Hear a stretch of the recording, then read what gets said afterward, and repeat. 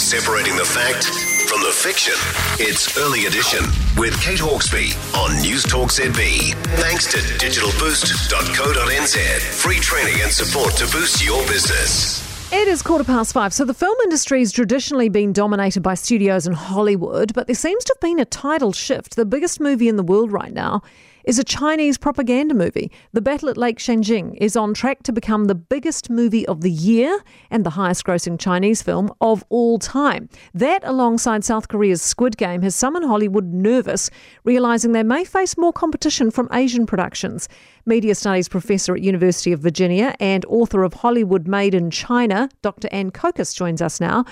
What do you make of this? Will some in Hollywood be getting nervous about the recent success of the Battle at Lake Changjin? So this is a really interesting case. So the film The Battle of Lake Changjin is about the second phase offensive of the Korean War. And it's a historical tale that tells the story of the People's Volunteer Army as it enters North Korea for battle. Now, the interesting part about the film is that it actually highlights the conflict between China and the United States more than a lot of historical narratives about in China that talked about this particular issue. So the film is not just about China's relationship with North Korea, but also China's relationship with the United States. Now, the other part that's challenging about this for Hollywood is that the domestic growth so far in China is $769 million, which are obviously huge numbers, and they displace a lot of Hollywood studio films that might be competing for Chinese eyeballs. Right. Are studios then going to have to take some measures here to cater more to the Chinese film market? So this definitely presents a big challenge for Hollywood studios in the Chinese film market. We're seeing a rise of Chinese films that are very appealing for Chinese domestic audiences. Now, the part that's interesting here is that while that $769 million box office in China was really dramatic, that's also the worldwide box office. So this isn't something where Hollywood is competing related to the Battle of Lake Changjin elsewhere in the rest of the world.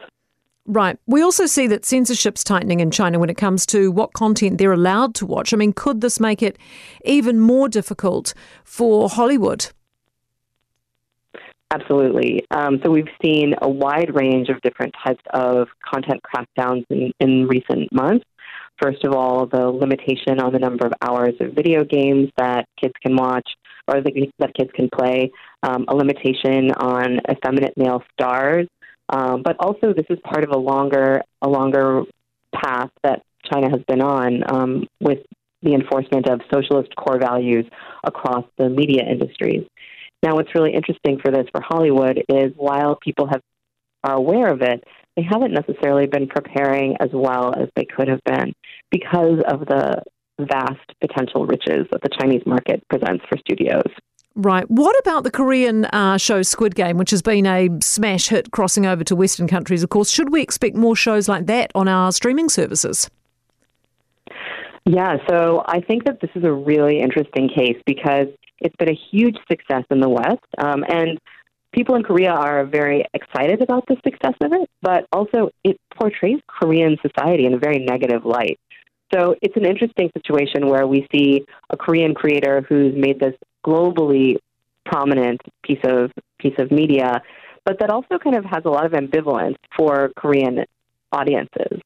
I think that we will definitely see additional collaborations between Netflix and Korean creators, and particularly following the Oscar win of Parasite, the rampant success of Squid Game, this is definitely an area for that we should look out for. And thank you, Dr. Ann Kokas, Media Studies Professor at University of Virginia and author of Hollywood Made in China.